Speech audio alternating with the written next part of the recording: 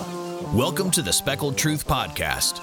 This is the only show dedicated to the conservation of the trophy trout population from the East Coast to the Gulf Coast. Here, we go below the surface to discuss what happens when science and anglers work together for a cause. So gear up with the crew as they talk about all things big speckled trout. Get ready for the slimy, salty truth, better known as the Speckled Truth. Hey everyone, want to welcome you back to the Speckled Truth podcast. Captain Chris here, overlooking the shores of Corpus Christi Bay, wedged between the Oso, here at the Harte Research Institute, with Dr. Greg Stunz, Quentin from the Harte Research Institute, and Captain Wayne Davis. So we got ourselves a crew here in the conference room here in Harte Research Institute. We're going to cover a lot of things today. But first, I want to welcome everyone to the show, Doc, Quentin, Wayne. Well, thanks. We're happy to be here, Chris. We've listened to your podcast, probably every one of them, and so we're just thrilled that you've asked us to be on here and talk about some of the work we've got going on at the Sportfish Center. That's awesome. Wayne? Yes. Nice little getaway from Port Mansfield, 2-hour drive northbound, and I'm happy to be here. You know, I've developed a good relationship with the Harte Research Institute and obviously the Speckled Truth and yourself personally, and I'm just glad to be part of the podcast up here at HRI. Yeah, and so we obviously recorded a podcast earlier this year, and looking over the course of time, obviously you do a lot of work with Doc and team, and so we'll talk a little bit more about that as the kind of show progresses. But Quentin, welcome, man. We're thrilled to be here. Thanks for having us. You got it, man. You got it. So if we can, before we go ahead and kind of dive into the discussion, because again, we do have a lot of stuff to discuss. Doc, if you don't mind, Quentin, tell really our audience, because our audience just isn't Texas bound, right? It extends all the way up to the eastern shore, really. And so folks from Virginia, North Carolina, South Carolina, into Florida, and obviously along the Gulf Coast, a lot of listenership. And I think it's to do our due diligence to understand a little bit more about what the Harte Research Institute does. And so if you can, take a few moments to kind of tell everybody what they do and kind of how you came about to be involved. Sure. So we're at Texas A&M University in Corpus Christi. So I'm a professor, and so we run a research lab and that sort of thing. I don't do the professing gig much anymore. My time is 100% research. And the Harte Research Institute is an endowed institute to do work in the Gulf of Mexico, and it's part of A&M Corpus Christi. And within the Harte Institute, I mean, it's founded for the namesake, Ed Harte, who endowed this institute. Mm-hmm. Most people think we're cardiologists and can't figure out why fisheries guys are at a Harte Institute, but it's the name of the founding donor, and he was really passionate about the Gulf of Mexico. And within the Harte Institute, we have the Sportfish Center. It's really the Center for Sportfish Science and Conservation.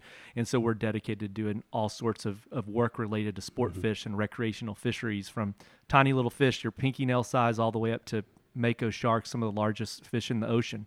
But our passion really revolves around speckled trout and spotted sea trout. That's kind of what we work on, what we love to work on, what we love to fish for. I don't think anyone that works for me, there's about 20 of us in the Sportfish Center. We're all passionate. We love fishing and love working with recreational anglers to answer science. But what our real mission is to really empower recreational anglers with science to become better fishermen.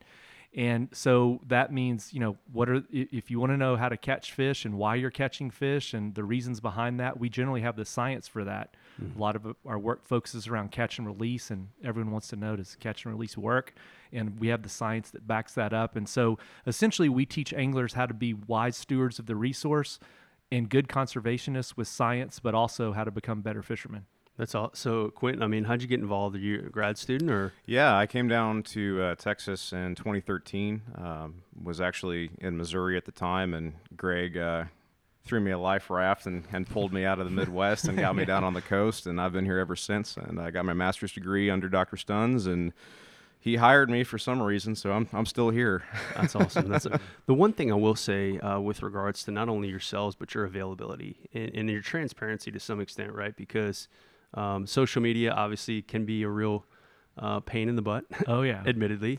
But on the same token is I think what you guys have done and really works alongside with Capt and Wayne, which is really educating, and that was very, very relevant right after the freeze, right, that we just had, and just talking to people about the freeze, the impacts of the freeze, what they can probably expect, X, Y, and Z. And that was again through you guys, transparency, availability. And I was actually telling Wayne on the way down here. So, I'm driving to work every day and I try to stay in tune with current events as a result of just being in the Air Force, world events, et cetera. And there was a TPR kind of episode, and there it is. There was Dr. Greg Stunz talking about something that was going on along the Texas coast. And I was like, wow, that's pretty awesome. So to come full circle, sit in your conference room and talk about, admittedly what we all love is speckled trout. So that's awesome. So, all right, so let's get into it. So the first thing we wanted to, I think, all get into, and you kind of alluded to it right off the jump, which was catch and release and how it does work. And so doing a lot of dart tagging, particularly with Captain Wayne. We talked a little bit earlier about some of the acoustic tagging that you did with Capt. Mike McBride. I read that article. I think it was fish have tails and they know how to use them. Exactly. So if you can kind of talk to us a little bit about not only your own personal side, but from a scientific side about catch and release, its theory and whether or not it works. Yeah. And to your earlier point related to that, the guides, all the ones you've had on your show, are top of the top, including Wayne, of course, sitting right here. And I think we've worked with every one of them because they're so passionate about what they do. They want to understand the science and what it means to be a good conservationist. So we really have a big passion for working with just regular anglers as well as guides to what we do citizen science. That means they participate in the data collection process. And not only are they willing, but it gives a completely sort of different experience when you're actually sort of contributing to the science. And also, the people like Wayne and others on the water, I mean, there's a valuable resource there that we've never really tapped scientifically. And so we've spent a lot of time doing that. And of course, as you mentioned, in social media, we really want our work to get out there. We want to make a difference, and we want our work to not science that sits on a shelf, but that others can use to actually carry out their passion. But we really got our start looking at catch and release of spotted sea trout. That's sort of where we got recognized. And at the time, some of you might remember, they were going to increase the size to 25 inches and put a slot limit. And everyone said, oh, those fish are dead. They don't survive at all. And so we embarked on a whole series of study. I mean, thousands of trout we tagged and released in a variety of methods. And overall, 90% of those fish survived. It was really surprising. And just like you're saying, still to this day, I don't give a talk that someone says, there's no way those fish survive. But I'm telling you, we put it through the science and put it through the test. And those fish, about 90% of your trout are making it in the catch and release process. And so y'all were able to validate that through the acoustic tagging because y'all set up, I guess, responders or in throughout the various fisheries or estuaries? Well, we did all kind of things, Chris. Of course, it started out as catching them and holding them in pens for a period of time, and just seeing what happened. Yeah. And of course, then we tag and release those as well. And of course, some didn't like that because they said, well, yeah, of course, the dolphin are going to get them and everything else. And in the meantime, technology was progressing. And the technology today we have at our hands as scientists is just overwhelmingly good. And we can put these small tags in the trout. We do a small surgical implantation. So in reality, rather than just regular catch and release, we're handling the fish. They're going through small surgery and being stitched up. So they're being handled even more than you would at just a quick photo and release or something like that.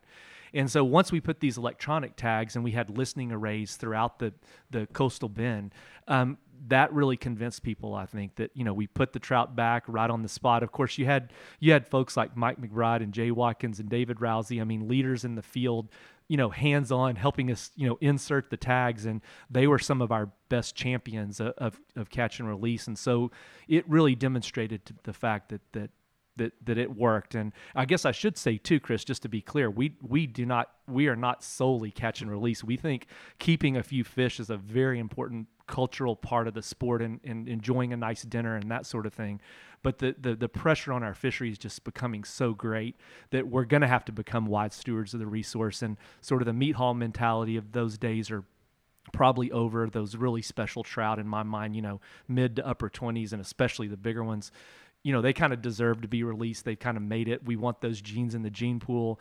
So we give that science back to the anglers that, hey, if you want to practice this process, and we don't fault anyone for keeping some few fish to eat for dinner, how can they be ensured they're doing it in a way that it's scientifically sound? And that's sort of what a main focus of our Sport Fish Center, our partnership with Wayne and others. Yeah, and that was, I mean, as y'all have heard throughout the podcast, it's kind of been our motto is take what you need, release the rest. Again, it's about changing a mindset of really being responsible in terms of what you actually harvest. And I'll actually want to pull the thread on one specific topic a little bit later as it relates to that. But again, it's about taking what you need and releasing the rest, right? And so if we can kind of instill that mentality, and I'm sorry, everyone, because you do hear this every week, but nonetheless, it's about, being responsible, harvest because of the pressure and it becoming so great across the estuaries that, if we want to continue to have a fishery, a very healthy and resilient fishery, we have to take an active approach in that. And I think that's a simple way with some slight sacrifice that gives back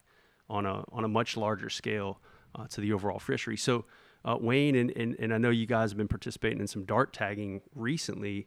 What have y'all kind of seen there and kind of what's your approach to that? Yeah, real quick, I'm going to jump back to something that Dr. Greg said that sparked my memory or my mind on something. What better time to recognize the Harte Research Institute than now? We saw extreme high fishing pressure coupled with a major freeze. Yep. And a lot of us were doing things before that even happened, right, to preserve our fishery. And now we need to identify what Dr. Greg is talking about, the science behind it, how it works, and that might springboard us into a better rebound time. I mean, it's just a good time to recognize Dr. Greg and the science behind it for those that may not know or believe that the science actually works. To catch and release, they're going to live. Release them, and we can move on down the road and get our fishery back to where it needs to be. Well, the appetite's clearly there, and the science is also there, and now we're kind of giving the science to kind of meet the appetite, and so hopefully that's just keep moving forward. Certainly with the freeze, now is the time. But some of your listeners, Chris, may not realize, we are really living in the good old times in a way, in the sense that we've got a lot of fish. Now, this is pre-freeze, of course. That's a different deal. But in terms of the abundance of fish, but what people don't realize is I'm sure everyone realizes on a Saturday afternoon on the tide gauge bar, but I mean, in general, there's so many more fishermen. And I think it really hit home in your podcast last week with Cliff Webb, where you really look back at, wow, what was the fishing like when you could go on a misty day in February and you're the only boat in Baffin Bay. That just doesn't happen anymore. And so that's what I think the difference is, and why catch and release becomes so important. That there are fish around, maybe not the 30 inchers like Cliff was discussing at that level, but there's still a lot of fish there, and we'll even recover eventually after the freeze. But we just want to practice. We want to conserve what we have, and that's why catch and release is going to become important, because while there's a lot of fish, everyone's slice of that pie has gotten smaller and smaller because there's so many people, and we just have to work together to ensure for future generations we can preserve what we have. Yeah, we went to Snoopy's right after recording that. So me, Cliff, we met Jay and Lowell Odom, and we're sitting at Snoopy's, and it is a Saturday, beautiful weather. I mean, it was crazy. And it's just like, how does even one of these make it? Because there's just so many people. But again, the participation's great. It's recruiting the right type of participation, I think, into the fishery. And if we are all going to participate, then we're all going to have to do something to kind of help foster and make sure it's good to go long term. So getting back to the dart tag stuff. God, I can talk today. Yeah, no, thanks. So people already know. I met Dr. Greg at a CCA talk in San Antonio, and empty stringers came up. So we hit it off obviously real quick because of the empty stringers catch and release program and what he was doing, and we started just talking about fishing out of Mansfield, and snook came up is how it started. And I said, hey, I'm actually catching some snook in Mansfield. And he goes, how about we don't have any data on snook? So if I give you some tags, can you tag these snook, and we'll see what happens with it? It's kind of a long shot. And I was like, yeah, sure. But can I tag big trout and flounder too along the way, just to keep it interesting, because snook fishing can be challenging. So they agreed. So I started doing the snook, obviously the trout over 25 inches. And that does vary some, because if I see a 23 incher that just looks genetically gifted, I'm going to try to tag it and just to see where it goes. And flounder. So we started that, and then the snook thing really took off, and we've been able to recapture some significant percentage, I guess, for snook. 3 out of 28 recaptured. It's pretty big. I don't know what the percentage is, but it's high. Yeah. It covered quite a bit of ground too between where you tagged them and where they were recaptured. So that was some pretty interesting stuff for us to take a look at as well. In a we short are period of getting time. some decent data out of that. So Quentin, are you kind of crunching the numbers in terms of the data and kind of It depends on the project. The way that our lab is structured, we all kind of have individual specialties. Right now, we're kind of amassing more data on the snook before we really can say anything definitive. But what Wayne is doing is providing some of that preliminary data that can be used to justify a larger, more complete study, and that's why this is so important for us. Yeah. What about trout? I mean, have you kind of been super involved with any of those over the projects? years, I think. Like Greg said, it's kind of one of our bread and butter favorite species to work with. So I think over the years, everybody in the lab has probably participated in some way, shape, or form with a trout study. I know that we did a pretty intensive trout tracking study in Mesquite Bay that was kind of surrounding when Cedar Bayou was reopened, and kind of looked at how they used that pass once it was reopened. And we got some really interesting stuff there. That data has been analyzed. We're in the process of actually publishing that paper, which I should probably turn and burn on that for you, Greg. But get to work. We're waiting. Well, Quentin, just to chime in, Cedar Bayou is this iconic inlet that's just north of us. Many of your listeners will have fished it, if not, recognize the value. Quentin, part of his work and some of the groundbreaking science, the discoveries he made was just how valuable that inlet was, how it was just like a light switch flipped when it opened. And so he's been spending a lot of time not only studying small fish and what we call recruitment through that inlet that support our fisheries, but also how big fish such as redfish and other things move out in and out of that inlet to spawn and that sort of thing. Of course, it's silted in, but being dredged now as we speak. And so I wanted to kind of understand that a little bit more. So I think that was a CCA project that actually opened Cedar Bayou back up. Is that correct? Yes, several groups led by the CCA and others, and some of the political leadership over in Rockport, Judge Mills's team and others acquired. It was a large $6 million. I think it ended up costing even more than that in the end to dredge it. Unfortunately, when Hurricane Harvey came along, it was just south. I would have predicted you could have driven an oil tanker through it because Harvey went right over it, but it was just south enough that it filled it with sand rather than scouring it open.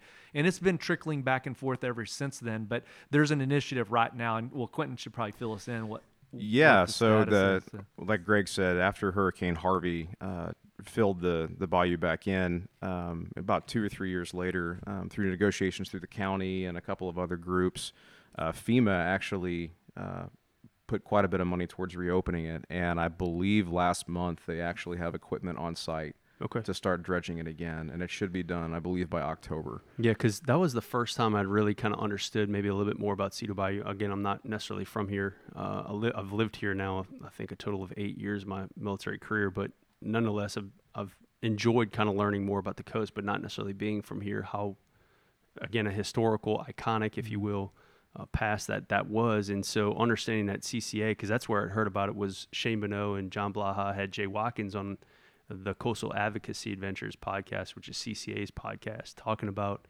it opening back up. And then through kind of, conversation with many of our listeners, many of our followers who fish that complex, if you will, they saw a tremendous improvement almost immediately right after it opened. So it's amazing how something from like hydrological flow in general just opens up a new estuary. Yeah, and it's more than just the hydrology of that area. So with Texas being a unique state in the sense that barrier islands kind of separate the open Gulf from most of our bay systems, those tidal inlets like Cedar Bayou provide physical access for adult redfish to go offshore and spawn, and then conversely for those young to come back in to the bays and settle out in the seagrass beds, which is where they grow. And the reason that Cedar Bayou is so unbelievably important is because it is the only access point, the only tidal inlet for almost 80 miles of coastline. So the nearest one to the south being the Port Aransas Inlet, and the nearest one to the north being Pass Cavallo up by Port O'Connor. And so you've got some of the best seagrass beds in all of Texas in like Mesquite Bay and southern San Antonio Bay. And the only way for those young recruiting redfish and flounder and blue crabs and shrimp, all the stuff that we like to catch and eat or that sport fish rely on for a food source, The only way for those babies from those animals to access these nursery areas is through Cedar Bayou. So when that inlet is closed, there's no recruitment or young coming back into the base to grow. And so what was really unfortunate with Hurricane Harvey is right about the time that all those animals that came back in the first year were starting to get big enough to catch, the bayou closed again. And so there's going to be another, dip, more or less, where there's going to be less life in that area for a couple of years. And then with it being reopened, hopefully in the next, 3 to 5 years, you'll start seeing more animals in that area again. In just general interest for me, because I am, right? I mean, these are very large organizations. FEMA, you're talking about CCA, obviously, and you guys, part of that as well. I mean, as a regular recreational guy, who comes out and enjoys a fishery, maybe sees kind of these, particularly maybe as a guide, kind of seeing these kind of dips and inclines in terms of fisheries and production and things of that nature, how much, of a collaboration, a lot of these much larger organizations play a part in terms of overall fish environment, in the estuary and stuff like that. So to me, that's just generally interesting of how large some of these organizations are that actually put a lot of money, a lot of effort, a lot of energy into kind of study it, make it happen, et cetera. So it's really cool. It's a huge muscle movement.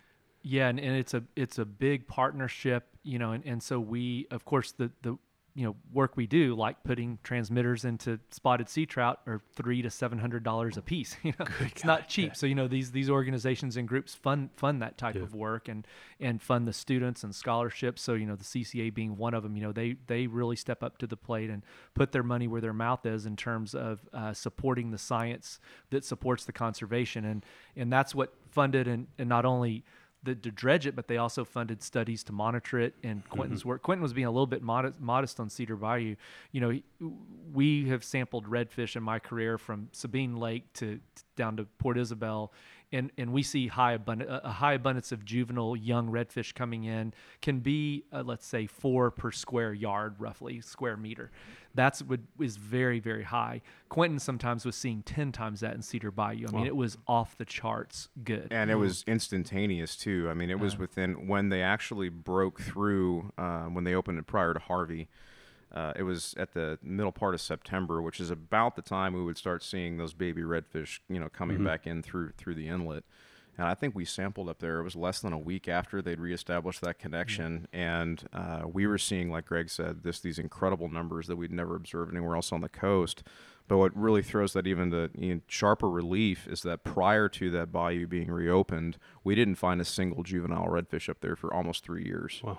And so within 5 days of reopening that, we were seeing some of the highest densities anywhere on the Texas coast. That's crazy. Let me chime in real quick on that, just to get your quick opinion, because Mansfield just opened up at 20-foot depth all the way out to the jetties. How important will that be for our? It was open, right? It was still passable by small boats, but since it's dredged to that level, do you suspect Mansfield will see an increase in? I think so, Wayne. What we say is that's Mother Nature's hatchery, and it's hard to compete with that because you have literally millions. Each redfish is producing 20 million offspring a year. So you multiply that by those giant spawning schools, near the inlets offshore. That's a lot of productivity. And what happens, you have these lush, pristine nursery habitat that they need, but they can't access it. And so Cedar Bayou provided that. Of course, Mansfield, because it's a similar situation in your area. East Cut is the only one for miles in either direction. So yeah, it's having access. I mean, we talk about big fish because that's what we like to catch and manage, and that's what we see when they freeze. But where the real action is these little fish coming in. You've got to have that supply of individuals constantly replenishing the ones we're taking out, and so having that supply, which is access so they can get to their nurseries, and then obviously good habitat so they can grow up and recruit back into our fishery. So, and then Chris, to follow up your other point, the other groups that are funding, like the federal agencies and the state agencies, the Parks and Wildlife funds much of our work as well. That's a big deal. It allows us to do what we do, and so we feel like we have a real obligation to give back to the public, particularly the recreational angling public, because that's of most interest to our work. So they, that's their tax dollars paying for that work, and that they understand that that's being used and going to good purposes and ultimately results, we hope, in more fish at the end of their line. No doubt. No, so I think that was a good segue, though, Wayne. With the opening of East Cut in Mansfield now, and that dredging project being complete, obviously with the productivity of Cedar Bayou, and then now we're coming post freeze. I'm sorry I had to bring it up, but I do want to discuss. Obviously we had a freeze earlier this year. We are seeing variable numbers, and I'd like, actually, if you don't mind, Doc, if you can kind of maybe provide some truth in terms of maybe what you're hearing. Obviously, we've had limit reductions, or at least for the short term, and things of that nature, right? So, well, what we're hearing is very mixed, and as I'm sure you and a lot of others listeners are aware, is that it depends really where you are on the coast. Some areas weren't affected much at all, particularly some of the northern areas, and many areas like down in Wayne's country in Port Mansfield is probably the bullseye of the worst impact kind of thing. And so it depends where you are. I mean, I guess, a little bit of the silver lining is, there's some serious impacts, and, we all, every winter, we're, sort of not talking about the freeze word under our breath, because, but eventually, it catches up to you, and it's just a natural thing. Mother Nature is real resilient, so it will come back. I mean, I'm not worried at all about that, but in terms of a time for catch and release, this is it. As we were discussing before, we preach something in fisheries management called a precautionary approach, and that is when you don't have all the information, and of course the Parks and Wildlife is still collecting data that we should be hearing about, is that you err on the side of caution, and we don't want to ruin the greatest fishing we have in the Gulf Coast, in my opinion. And so we want to be real conservative with the species we keep, such as spotted sea trout, how many we keep. And so I think until we have a good handle on that, it's going to be hard to know. I'm feeling pretty good because I'm hearing good reports. I mean, I think some were even surprised in Port Mansfield that there are some big trout still out there, but not as many as there were, and no one likes to see that kind of thing. But we just really won't know till we get those Parks and Wildlife numbers back.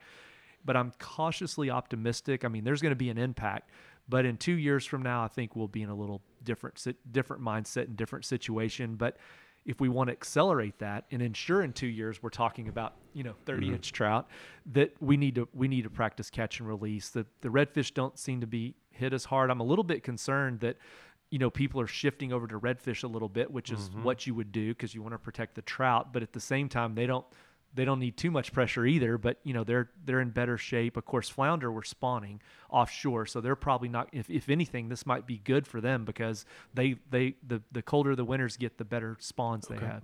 So, but we just don't know, Chris, is what it comes down to. So I would encourage your listeners just to really exercise caution, and do you really need those fish? And we've shown scientifically they survive catch and release.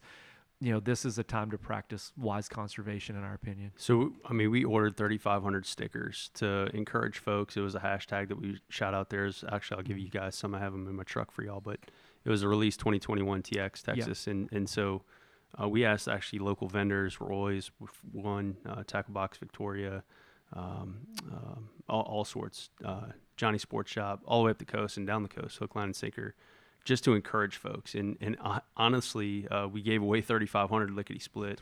Yeah, and then ultimately reordered a bunch. And so I think it was such an emotional event, I think, for all of us. And it gets back to original point, which was I think the appetite's fairly high for folks wanting to actually take an active role into their fishery that hopefully we can see. And the intent wasn't, again, just pure catch and release, but again, instill the mindset that, hey, if we can lean off this fishery this year, let whatever's left contribute back to the fishery for this year, it only is going to benefit 2-3 years down the road, right? It seems like a logical that approach. Coverage, and I'm seeing the same thing, Chris, that, the people are really stepping up to the plate. I see a lot of tournaments, they've either gone away from trout, or the Port Aransas Deep Sea Roundup is going on right now. And in fact, they don't have a trout category this year for that very reason, is that they felt that, they needed to step back a little bit and protect that. And so, certainly people are still keeping fish. I mean, no one's violating the law by keeping spotted sea trout, but, it's just a time, and this is, my opinion, that we want to do what you're saying, accelerate that recovery. And there's black drum typically aren't a problem. Redfish, there's plenty of things to keep if you want some dinner, and give the trout a pass. Yeah, you bring up a good point. There are several tournaments that have, in fact, taken trout out of their lineup, so to speak. A lot. I mean, and a huge one that comes to mind, obviously, a CCA or Yeah, the CCA Star. Yeah. The Star tournament took trout out. That's a big one. Yeah, exactly. I think they set the precedence in my opinion. Well, When they kind of backed out, I think that was like, okay. And I'll tell you another big one that comes to mind. Not a big one, Port Mansfield fishing tournament. They took trout out of the lineup, and the Shallow Sport tournament. They took trout out of the lineup, and that's estimating 1,500 anglers on the bay at one day.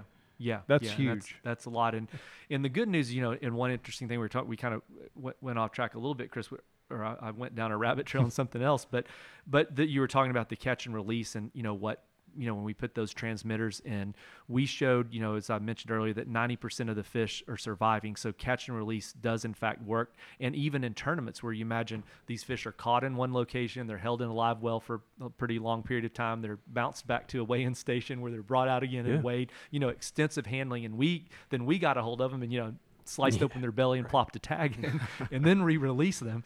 And so they got extensive handling, but even those fish that went through all that, and that was even back in the day before people had really figured out live release tournaments. The tournaments are much better today than they were back then. We were seeing 73, 75% survival. So even then, your 7 out of 10 huge. fish and those of course are typically the larger big ones. So I would certainly encourage tournaments that do that to do a live release format. It's just not that difficult to do, and people want to do it. I think it makes people feel good, and they can go on our web pages and read how to do it if you really want to do it. So. This season, we'd like to recognize one of our newest sponsors, and that is Down South Lures. From their regular 4-inch Southern shad to the 5-inch Supermodel and versatile 3-inch burner shads, it's easy to see why these baits have become a go-to for many Texas anglers.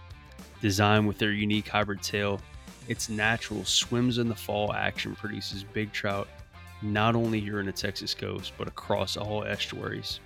Aside from that though, they're made right here in the USA. So be sure to support this Texas brand that supports you in pursuit of that next big bite.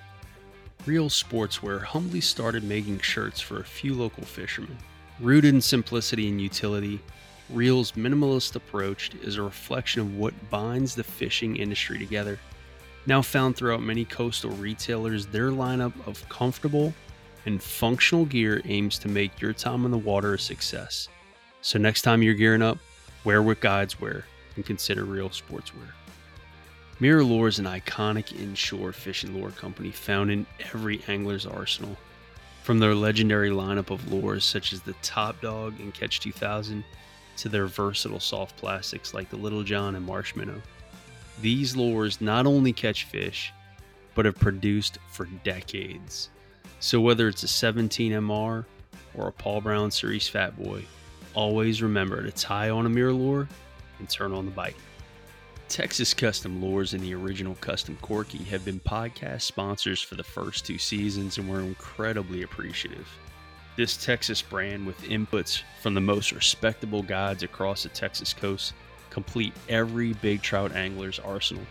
With great fish catching colors, my personal favorites, Texas Turnip, Bay Mistress, Plum Nasty, to name a few. It's easy to see how these things produce time and time again. So next time you're targeting that next big bite, I highly encourage you to fish the original Custom Corky. And remember, the big girls aren't colorblind. So one of the things in that article with Mike was, trout have tails and know how to use them, which we didn't discover, and I want to bring that up because we were talking about it pre-show, was, with my dad with regards to the Tag Louisiana program, tagged a ton of fish, had about a 4% return on his tags. But aside from that, what he saw, and we were talking about that, and you had provided a really good point, and I want you to actually bring that back up, but I think it was like 3 or 4 that he had tagged in a certain spot, literally exact spot. A month later, he recaptured that fish. It had grown an inch in literally the same spot. And so, I'm not a scientist in any way, shape, or form. I'm just trying to think about it logically. And so if he tags that fish, releases it, okay, and he recaptures it a month later, literally in the same spot, and it's grown an inch, that tells me that, that fish has an abundance of food, the habitat's right, the salinity's good, no predation, and so that fish is just kind of chilling, eating, growing, and doing that thing. But you also offered that may not be the case. Well, and that was, like science, we discover things we don't believe all the time. The facts come in and ruin all our great theories we have. And that's exactly what happened with these electronic tags. So you're talking about dart tags that are relatively inexpensive, about $1 a piece. You plop them in, and it relies on anglers to recapture them. And then you say, well, it was tagged here and you caught it here, and that's how much it moved. Well, when we started doing these electronic tags, and by the way, we are scientists, and we concluded the exact same thing, that fish didn't move. But what happened when we started electronic tagging, so we insert these little tags that send a sound signal roughly about a mile away. And then we have listening stations all throughout the bay. And if the fish get close enough every minute or so, it sends out this signal. We can detect where those fish go. And many times, Chris, we've caught the fish on the exact spot that we've tagged. It's almost the same grass bed. And within 60 days, or depending on how long that fish was gone, it's moved, 60, 70, hundreds of miles sometime. In fact, our average movement for some of the fish, these were some of the surf trout, were 12 miles a day. Unreal.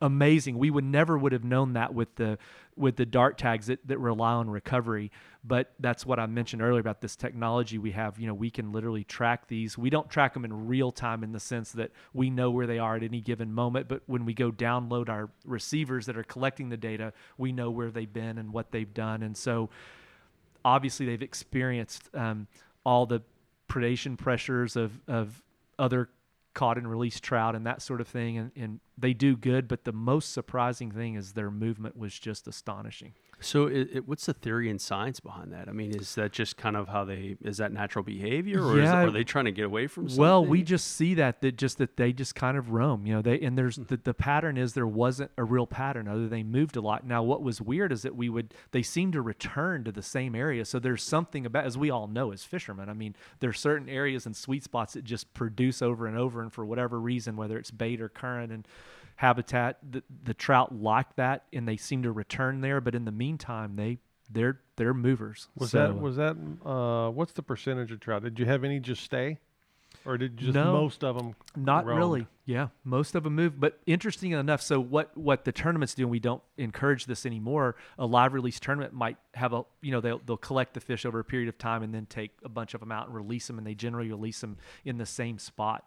Well, those fish tend to go back. They move so you can imagine a weigh-in at Bluff Marina here, Corpus Christi, and they're fishing baff, and they're all the way down in your neck of the woods weighing and catching fish, and those fish would be released there by the marina, and many of them would move south and move. I don't know if you would call it homing, but they disperse. I've often had a theory about the same thing about since the freeze. I said, eventually these big fish are going to end up back in this spot X. Yeah. And another thing that was pretty interesting was where I found a bunch of dead fish after the freeze, and I thought, why are they all bunched up right here?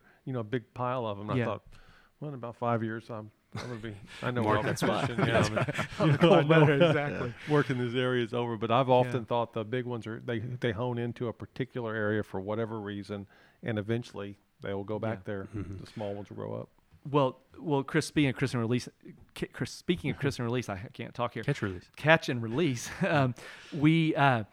The question I always get, so if 90% of those fish under normal circumstances are surviving, well, what's the 10%? What's killing them? And believe me, when we had some control fish that we had, and we did all kind of things. I mean, literally, really wiping all the slime off of the fish. I mean, how could we, kill these fish? And these controls, and it was difficult. I mean, you can't really do it. And so then the question is, well, what about those 10% that aren't making it? Well, almost always it's a deep hooked fish.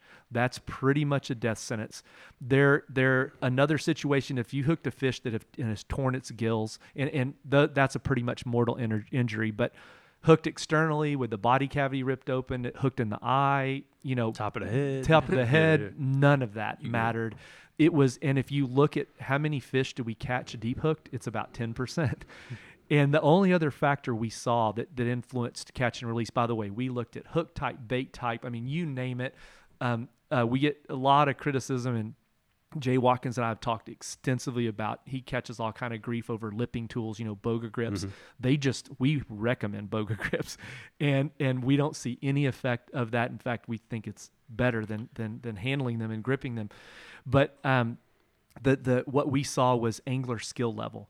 And if you might imagine, so we had brand new fishermen that we had to say, okay, here's how you cast.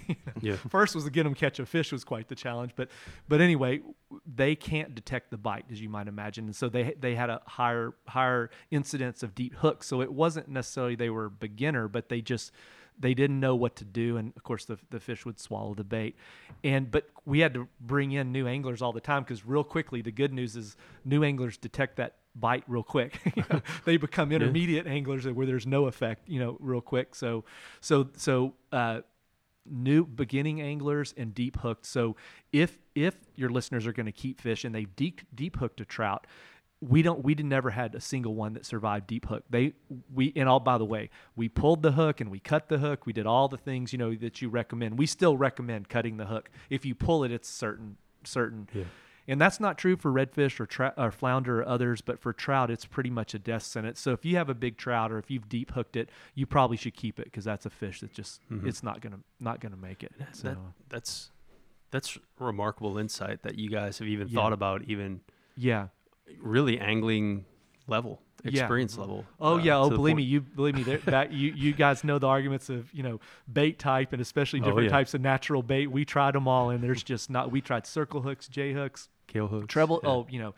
Everyone's talking about we fish a lot of single hook topwaters because for the grass, but a lot of people do it for conservation. But those treble hooks don't. 3 hooks on a super spook don't do any worse than 2 single hooks, despite what people say. We've tested it, and it doesn't look pretty, and the fish are scarred a little and things, but we still, most of the time I'm throwing single hooks on topwaters. One, I think it's safer because I don't need a handful of hooks. I was about to say, I think for most people they've kind of come to, okay, it's probably better for the fish, but I think really what it boils down to is it's maybe probably just more safer for the angler. I mean, having 3 hooks flopping around, particularly when you're trying to grab a fish. Yeah, I've come victim to 6 or 9, depending on the lure. Super spook lure, exactly. Yeah. But and by the way, we also did some tests, some informal tests on those topwaters. Some John Gill and I had some discussions. He's convinced that treble hook makes a difference on the back when they're nipping at the tail, and of course he would know, but we don't see an effect. The single hook ratio is just about the only thing that might be throwing people off there is that typically the ones that miss those single hooks are little fish. The big fish tend to get the hooks. You miss a lot of the smaller sized fish. So but anyway, that the verdict's still a little bit out on that one, but they sure get through the grass better. Can you touch real quick on the lipping tool? Because I hear a lot of folks talk to me, because if you lip a trout with the boga, generally it will tear the bottom jaw. Yeah. And I'll take that one step further. So that's question A, and in question B would be holding the fish basically vertical versus supporting that body. So, and that's true. So several things. The tearing the lip you're talking about, Wayne, or the tissue kind of in the lower jaw, assumes what you're talking about. That doesn't really do much. That they recover from that, no problem. It'll grow back. Okay. But we don't. I mean, that's not a good thing. Don't get me wrong. But that's not a death sentence or anything by any means. Now, what happens, Chris? You're talking about supporting the weight. Absolutely, because that fish the water generally supports its weight, and when it's out of water, that's for long periods of time. So we recommend you hold the fish up in the boga grip sort of in line with the fish, right, and you're supporting his weight. Now, what happens, some people want to take the boga grip, and I know people can't see what I'm doing here with my hands, but they want to turn it perpendicular to the lip and kind of push the fish up from the bottom. That can break their jaw. That is dangerous. So we don't recommend that. So, you're still supporting the fish.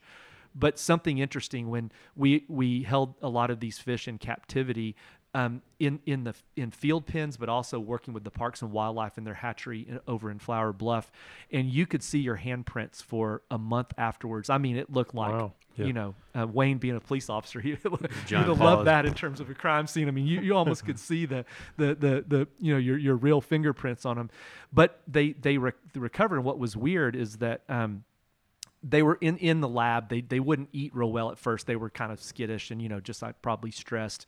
But the minute they started eating, that went away just almost immediately. It was quite astonishing. The other interesting thing, Chris, I learned by, you'd had to feed the fish live things at first to get them to eat. Because, we didn't want them to die from starvation. But we'd feed them pinfish or shrimp or whatever until they started eating dead things. Because we held them for a month because we wanted to know was there long-term mortality, not just short-term mortality. And you can't work a lure too fast. Let me put it that way. It's amazing the hours I spent watching how those fish eat a pinfish. And when they decide to eat it, that pinfish doesn't stand a chance. And how fast that happens is just nothing short of amazing. And so I learned a lot about my own personal fishing, watching how they sort of sneak up, and even from several feet away, that pinfish doesn't stand a chance. So Angelo Cepedos, he's actually a good friend of mine. He was on the podcast. He's a head of the Mississippi Gulf Coast Research Lab, trout hatchery there on the Mississippi Gulf Coast, and he's also one of the folks that the sale of the Truth lure or the Truth color from K. Wigglers, in terms of financial support. But aside from that, in that podcast, that's what he does, right? Is he grows fish, he grows trout in pins and giant pins, but he's also an angler, and that was the most enlightening podcast that I had in general, was because he's seeing, again, kind of fish behavior. And what was super interesting to me, and if you haven't listened to that podcast, please go back and do that because it was remarkable. But what they would do is they would simulate times of the year by increasing and decreasing photo period, water temperature, salinity, things of that nature. And they would simulate kind of growing seasons or a year, and they can condense basically 2 years into one-ish. Yeah. And what he would do is when he would turn on the lights to kind of simulate sunrise, the fish kind of posture in the water column and kind of where it sits, and then he would throw the bait. And he said along those same lines is those fish are savage. I mean, they will eat and eat a lot and eat just raw, and so it's pretty cool. So I share your sentiment, and I wish I could just sit there in the Gulf Coast Research Lab or Sea Center, Texas, or whatever it is, and just watch, because studying the fish and fish behavior, particularly in times of year, times of day, and things of that nature is super intriguing to me, particularly as an artificial only guy, right? So I'm trying to make it look as live as possible. Go ahead, Wayne. I'm sorry. Sorry about that, Chris. But one thing, what about getting a weight on the fish? That's fine to hang it for a Yeah. short period of time. Yeah. And you imagine, Wayne, the fish, they jump out of the water naturally, and they're fine. A short period of time, you just don't want to hang it. I mean, you certainly want to get a weight, but we just, if it's hooked in the mouth and, it's healthy and there was, especially not deep hooked, it's not going to die. I mean, you don't want to break its jaw by missing, because all that weight, leveraging on the boga grip, and you don't want to just really, do that for a long extended period of time. But yeah, it's because a lot of anglers have opinions on all what we're discussing right now. So particularly in Florida. Yeah. Well, yeah, you're right. Okay. Yeah. There is quite a bit of misinformation out there about using these boga grips and just lipping tools in general.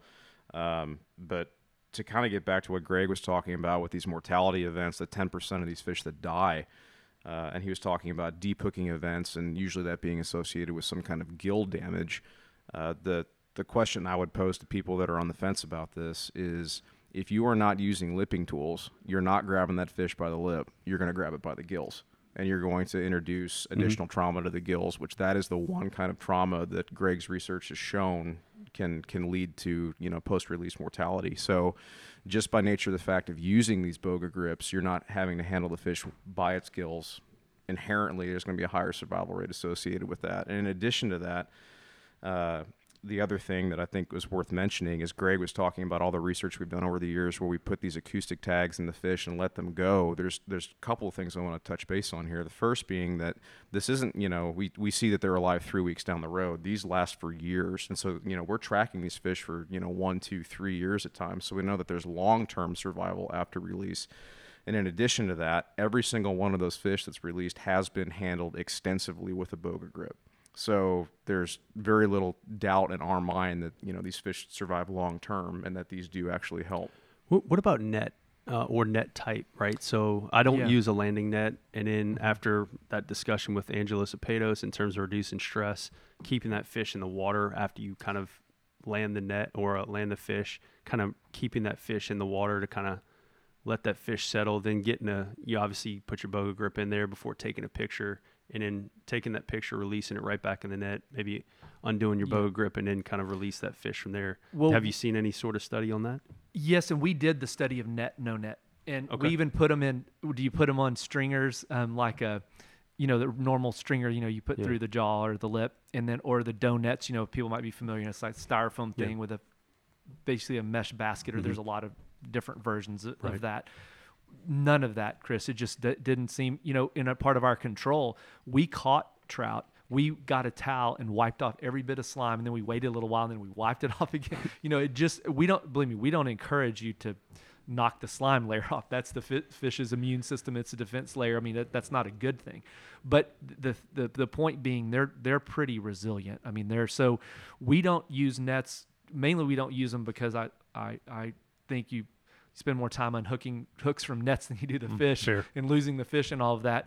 But some people like them. But you shouldn't be concerned with netting. And we don't recommend bringing them in the boat and flopping on the boat. You want to minimize their time out of the water. But they're much more resilient than you think. I think most people are used to a trout, maybe on a stringer, and you've been wade fishing, and of course then it's stressed, and then they die easy. But in general, they can handle quite a bit of stress, and our procedure for tagging these fish with electronic tags, and as I was mentioning, these tags are expensive. We do not want these fish to die. Is to catch the fish, you put it on a boga grip, and you walk it back to the boat where we do the scientific procedure in the water. You're kind of dragging it along in the water. If a fish's lips can't close, it can't breathe properly. So you want it to be able to close, and you don't want, like many people put a stringer through the into the mouth through the bottom or top. Typically, you want to go through the bottom of the mouth out through the top so they can open and close. And we kept fish on stringer for, I forgot what our procedure was, but like an hour or something, and then put them through our release trials, and they did just fine if they were put on the stringer properly. But if you come out of the mouth with the stringer, they can't breathe properly. Super interesting. Yeah. What about water temps? Yeah, Wayne, we did all water temps and just did not see an effect. I feel like there's a really warm water on big trout that are played to exhaustion. You might see something, but in general, we didn't. We played them pretty long in warm water with some really big trout, and we just they made it. Yeah, that's all. I hear. Just for the average angler, this is all topic of conversation. Yeah, and we think, I feel like there might be something there to play time and water temperature, but we couldn't detect that scientifically. It was the only thing we could really see was just a deep hook. Yeah, and I mentioned Florida because I've posted a picture of fish just horizontal, and is actually a super fat fish, if you will. It was like almost like right at 26 inches, almost 8.5. I mean, it was just. I mean, I'll show you the picture. It's crazy, but I had to get a picture. I mean, the girth on this thing was enormous. And I posted that picture, and I mean, I caught hell from folks in Florida, which is great. That's fine. And the reason I say that is because obviously that's kind of their mentality, which is great in terms of an angling, mindset there, and that's okay. But it wasn't like I was holding that thing for minutes, and ultimately it was there, took that picture, and then kind of released it. But that's okay to have that mindset. But the truth to that is, if you do it for a short period of time, it's not going to have a detrimental effect to that fish. Well, Quentin just finished a study up in Cedar Bayou with trout and redfish, and every single one of those was on a boga, and he had 100% survivorship. Yeah, over a 2-year Now, we period. didn't tag any fish that were gut hooked because we knew those. We didn't want to waste our tags on it. We weren't doing a catch and release study like that. We were doing a movement study. So we wanted the fish to survive. But now we don't recommend mishandling, as we mentioned, and that sort of thing. But no, we just don't see that as a problem for trout and redfish and others. There are some considerations too for folks that are gonna, hopefully go get in the market for one of these lipping tools. But one of the things that we do notice, and I think Greg can kind of speak to this as well, is some of those plier style lipping tools, they can cause some damage because as the fish is in the water and it's twisting and moving and shaking, there's no play for that fish to roll. versus like where a boga grip. Right, the boga grips can spin. And so my one recommendation, is personal opinion, is that if you are going to go out and buy a lipping tool, make sure whatever one you buy does have that articulating head that almost allows like a swivel. If correct, you will. correct, yeah. Yeah, that's what you told me when we were fishing. Right, together. and so I do think that, it's one of those things that like Greg said, it comes down to just practice and angler experience, and just having the right tools to get the job done. But there are some considerations for that kind of stuff. And those clamp styles too, you want to clamp it in the thin part of their mouth and not on their jaw. You can kind of do a little damage by clamping a bone or something like that. And I should mention, Chris, so Quentin leads our Release Sense program. It's Release Makes Sense, and so it's called Release Sense. And so it's a partnership between Shimano and CCA. Oh, that's cool. And so if anglers are interested, like I want to learn how to be better at catch and release and that sort of thing, they can go to releasesense.org, and we've got videos. Of course, we spend a lot of time studying red snapper and barotrauma, the gas related injuries or pressure related injuries from offshore. So a lot of that's associated with that. That's not so much of an issue with inshore, but we've got videos of all of this showing ways to do that and what we recommend, how to put on a live release tournament for all species. I'll take a look at that, and I'll share a lot of that, but that was what you were telling me about that Release Sense. Yeah, on the way up Oh, here. okay. Yeah, so that's just another program under the Sports Fish Center. Yeah, it's just a program underneath. Aren't y'all having an event though? Oh, or yeah. Good point. Thank you, Chris. Dr. Greg and his team will be coming to Port Mansfield. I'll get you the date in just 1 second. September, to do some seminar on Release Sense training. That's cool. And so the whole idea is that, like I was saying, we want people to consume fish and enjoy the meal, because that's what that's why we fish and enjoy that experience. But for those you want to release, if you want to become better at it, go to releasesense.org, and there's all kind of information there. Okay. Can anybody participate in that event?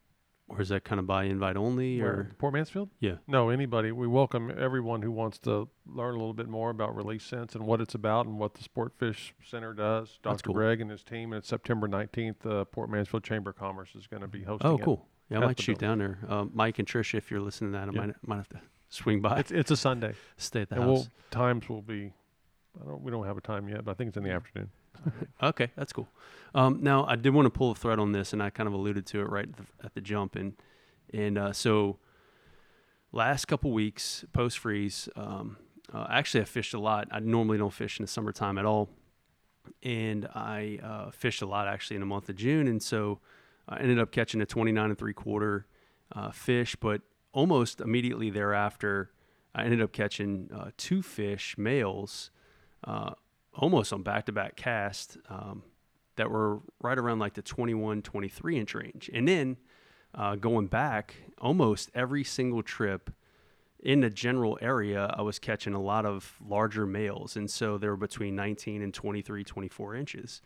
And so I was shocked. I mean, admittedly, throughout my entire angling career, I don't think I've caught that many big males on both fingers or both hands and both feet, I don't do that, right? And so I was thinking about it and trying to internalize it, and this is where I want to pull the thread a little bit, is I think the general, if you're going to harvest some fish, keep the smaller ones, and they're between, you kind of set, okay, keep the fish between 17 and 19 inches or 17 and 20 inches, release everything over that. Well, I started kind of thinking about that. I'm like, since I've caught so few larger male trout, for lack of better terms, that's kind of a trophy trout in itself. And I started kind of thinking about it more, and I'm like, man, okay, so if I caught these big males and they're kind of in and around these much larger females, they're servicing those females. And so one of the things that Angelos talked about was, and Doc, please tell me if I'm wrong here, but I think every male trout can service up to 4 or 5 female trout. And so my point to all this is that if you're going to harvest, don't just go, okay, if it's between 17 and 20 inches, throw it in the box. Instead, if it's croaking and it's 20 inches, you might want to release that, because that's some pretty serious genetics there. And you're talking about a fish that may not necessarily be in the food chain, but now actually servicing much larger females. Is that? Yeah. So thoughts on that? That's very good practice. And female trout typically don't have the ability to make a sound. They can make some sounds, but the ones that are croaking are almost always male. I mean, they were getting after it. Yeah, you know, yeah, just the, and especially even when you're taking them off the hook, and those are almost surely males. And so male trout just don't get that big. And in fisheries in general, we tend to care about the females because they're the limiting gametes are eggs. So the males can fertilize many eggs, but you want to protect the females. And typically what you're describing there is you've moved into a spawning aggregation. So the males will move into an area that has traditionally been, and it's localized. I mean, it happens all over the bay, but they'll get together and wait for the females to come in, and they nudge them. A myth you hear a lot about is that, trout hate croaker because they eat the eggs out of their nest. That's completely untrue. The female comes in, they nudge her to release the eggs, and then, of course, they fertilize them, then the eggs just drift. They tend to do this in the evening and when tides or currents are coming in, so their eggs drift back into the seagrasses or marshes. But they're at the whims of nature. But there's typically a lot more males there, and that's why you catch so many of those males. But a male over 20 inches is a big one.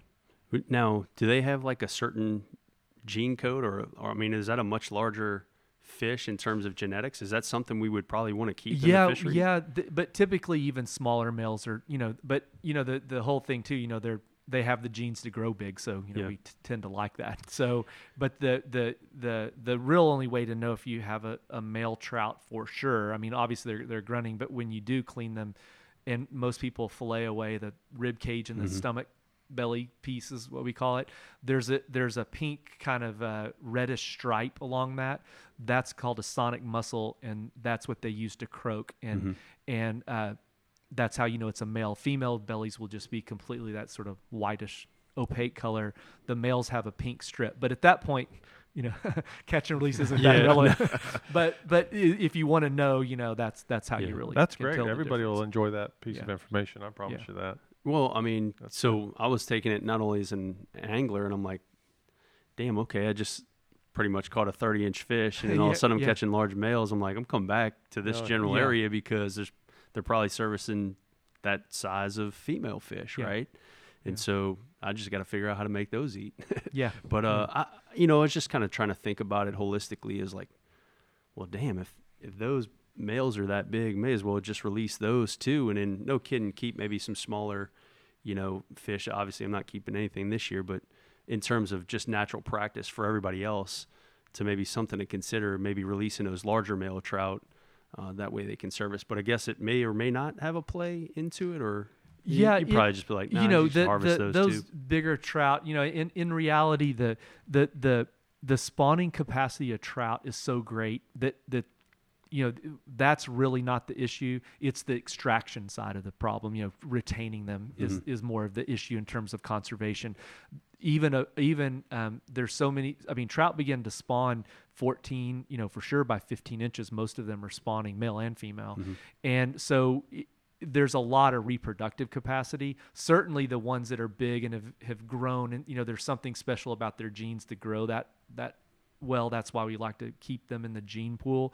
But as far as sheer productivity, it probably wouldn't do that much because it's not a reproduction problem. It's a growth and leave them in the water. Okay, that's actually so. Strike, got it. Understand now. I was just trying to think about it. Again, I'm not a scientist, but just trying to consider, because again, I've just never caught a whole lot of large male trout. But there is something to it, because also the older fish we sometimes tend to think they're more experienced at spawning. So at a certain size, this is true for red snapper especially. They have higher quality gametes at a certain size. So when you're young, they're kind of just getting started. But there's those middle groups are the ones that have really figured it out in terms of spawning, and the quality of their offspring are higher chance of survival and all that sort of thing. One of the things that was brought up a couple times in the podcast with various guests was just behavior of man and kind of our kind of routine, if you will, running shorelines now, excuse me, in kind of our fishing behaviors, and whether or not those fish have kind of adapted to our fishing behavior. So they were up skinny, and we couldn't get up to them because they were skinny. And now, we find maybe less fish skinny and maybe they're moving deep or whatever it is. And so they've modified their behaviors as a result of our own angling behaviors. Have y'all seen anything like that? For sure. The fish, well, now we have to think about, there isn't a fish alive in our bays that hasn't experienced that. So the trout, are living, let's say 9 years is a very old trout. They can live a little longer than that. But so most of them, they have experienced, they don't know a time that boats aren't, running over them all the time. And redfish live 50 years, but all those in the bay are much, 5-6 years old kind of thing. The older ones are out in the Gulf. They don't come back into the bay really. So yeah, I don't know if you would say they're used to it, but they don't know what it's like to not have that. They haven't been alive to experience that. But boating does alter their behavior, and we can see that on our acoustics. And we've thought for many years to try to do a study to look at that, and we started to do that because then we can look at, we have really dense arrays where we know at any one time where that fish is. But the issue is the fish move so much, they move out of our array, so it's a very difficult thing to pin down. But we do see that some, and we do see fish altering their behaviors because of that. But we don't have a lot of good science that really nails that. And of course, from experience, I just can't experience that. Yeah, because seeing what fish do. In fact, if you think about talking about using science, you can use that to your advantage. For example, don't move a lot on a Saturday morning, and those fish will come to you. It's a trick. Or finding some of those areas less pressured. Yeah, and those fish will just kind of gravitate to those areas naturally, just because it's safe harbor, if you will. Exactly. Also, two of things, just in terms of those fish, maybe again feeding behaviors. Typically feeding during the day, and now obviously with so many boats and less boats in the evening or at night, those fish becoming maybe nocturnal. Yeah. And things of that nature. So. Just interesting in general. These fish are amazing to me. I think nature in itself is just such a wonder, of how they can modify themselves, and adaptation, right, is obviously a huge component to that. But it's pretty awesome to see these fish, and that's why I love them. I think that's why we all love them, is because one, they're hard to catch, but they're just I don't know. They're intriguing. Mystical right? fish. Yeah. Well, right. Pat Murray, a great friend of mine and fishing partner a lot, says, what's interesting about these, because we love to fish for big trout, and it's elusive, but they're attainable. So in other words, it's hard to do, but if the stars line up, it can happen, and that, I think that's really what keeps us going after them. So. Well, cool. We're actually at about an hour.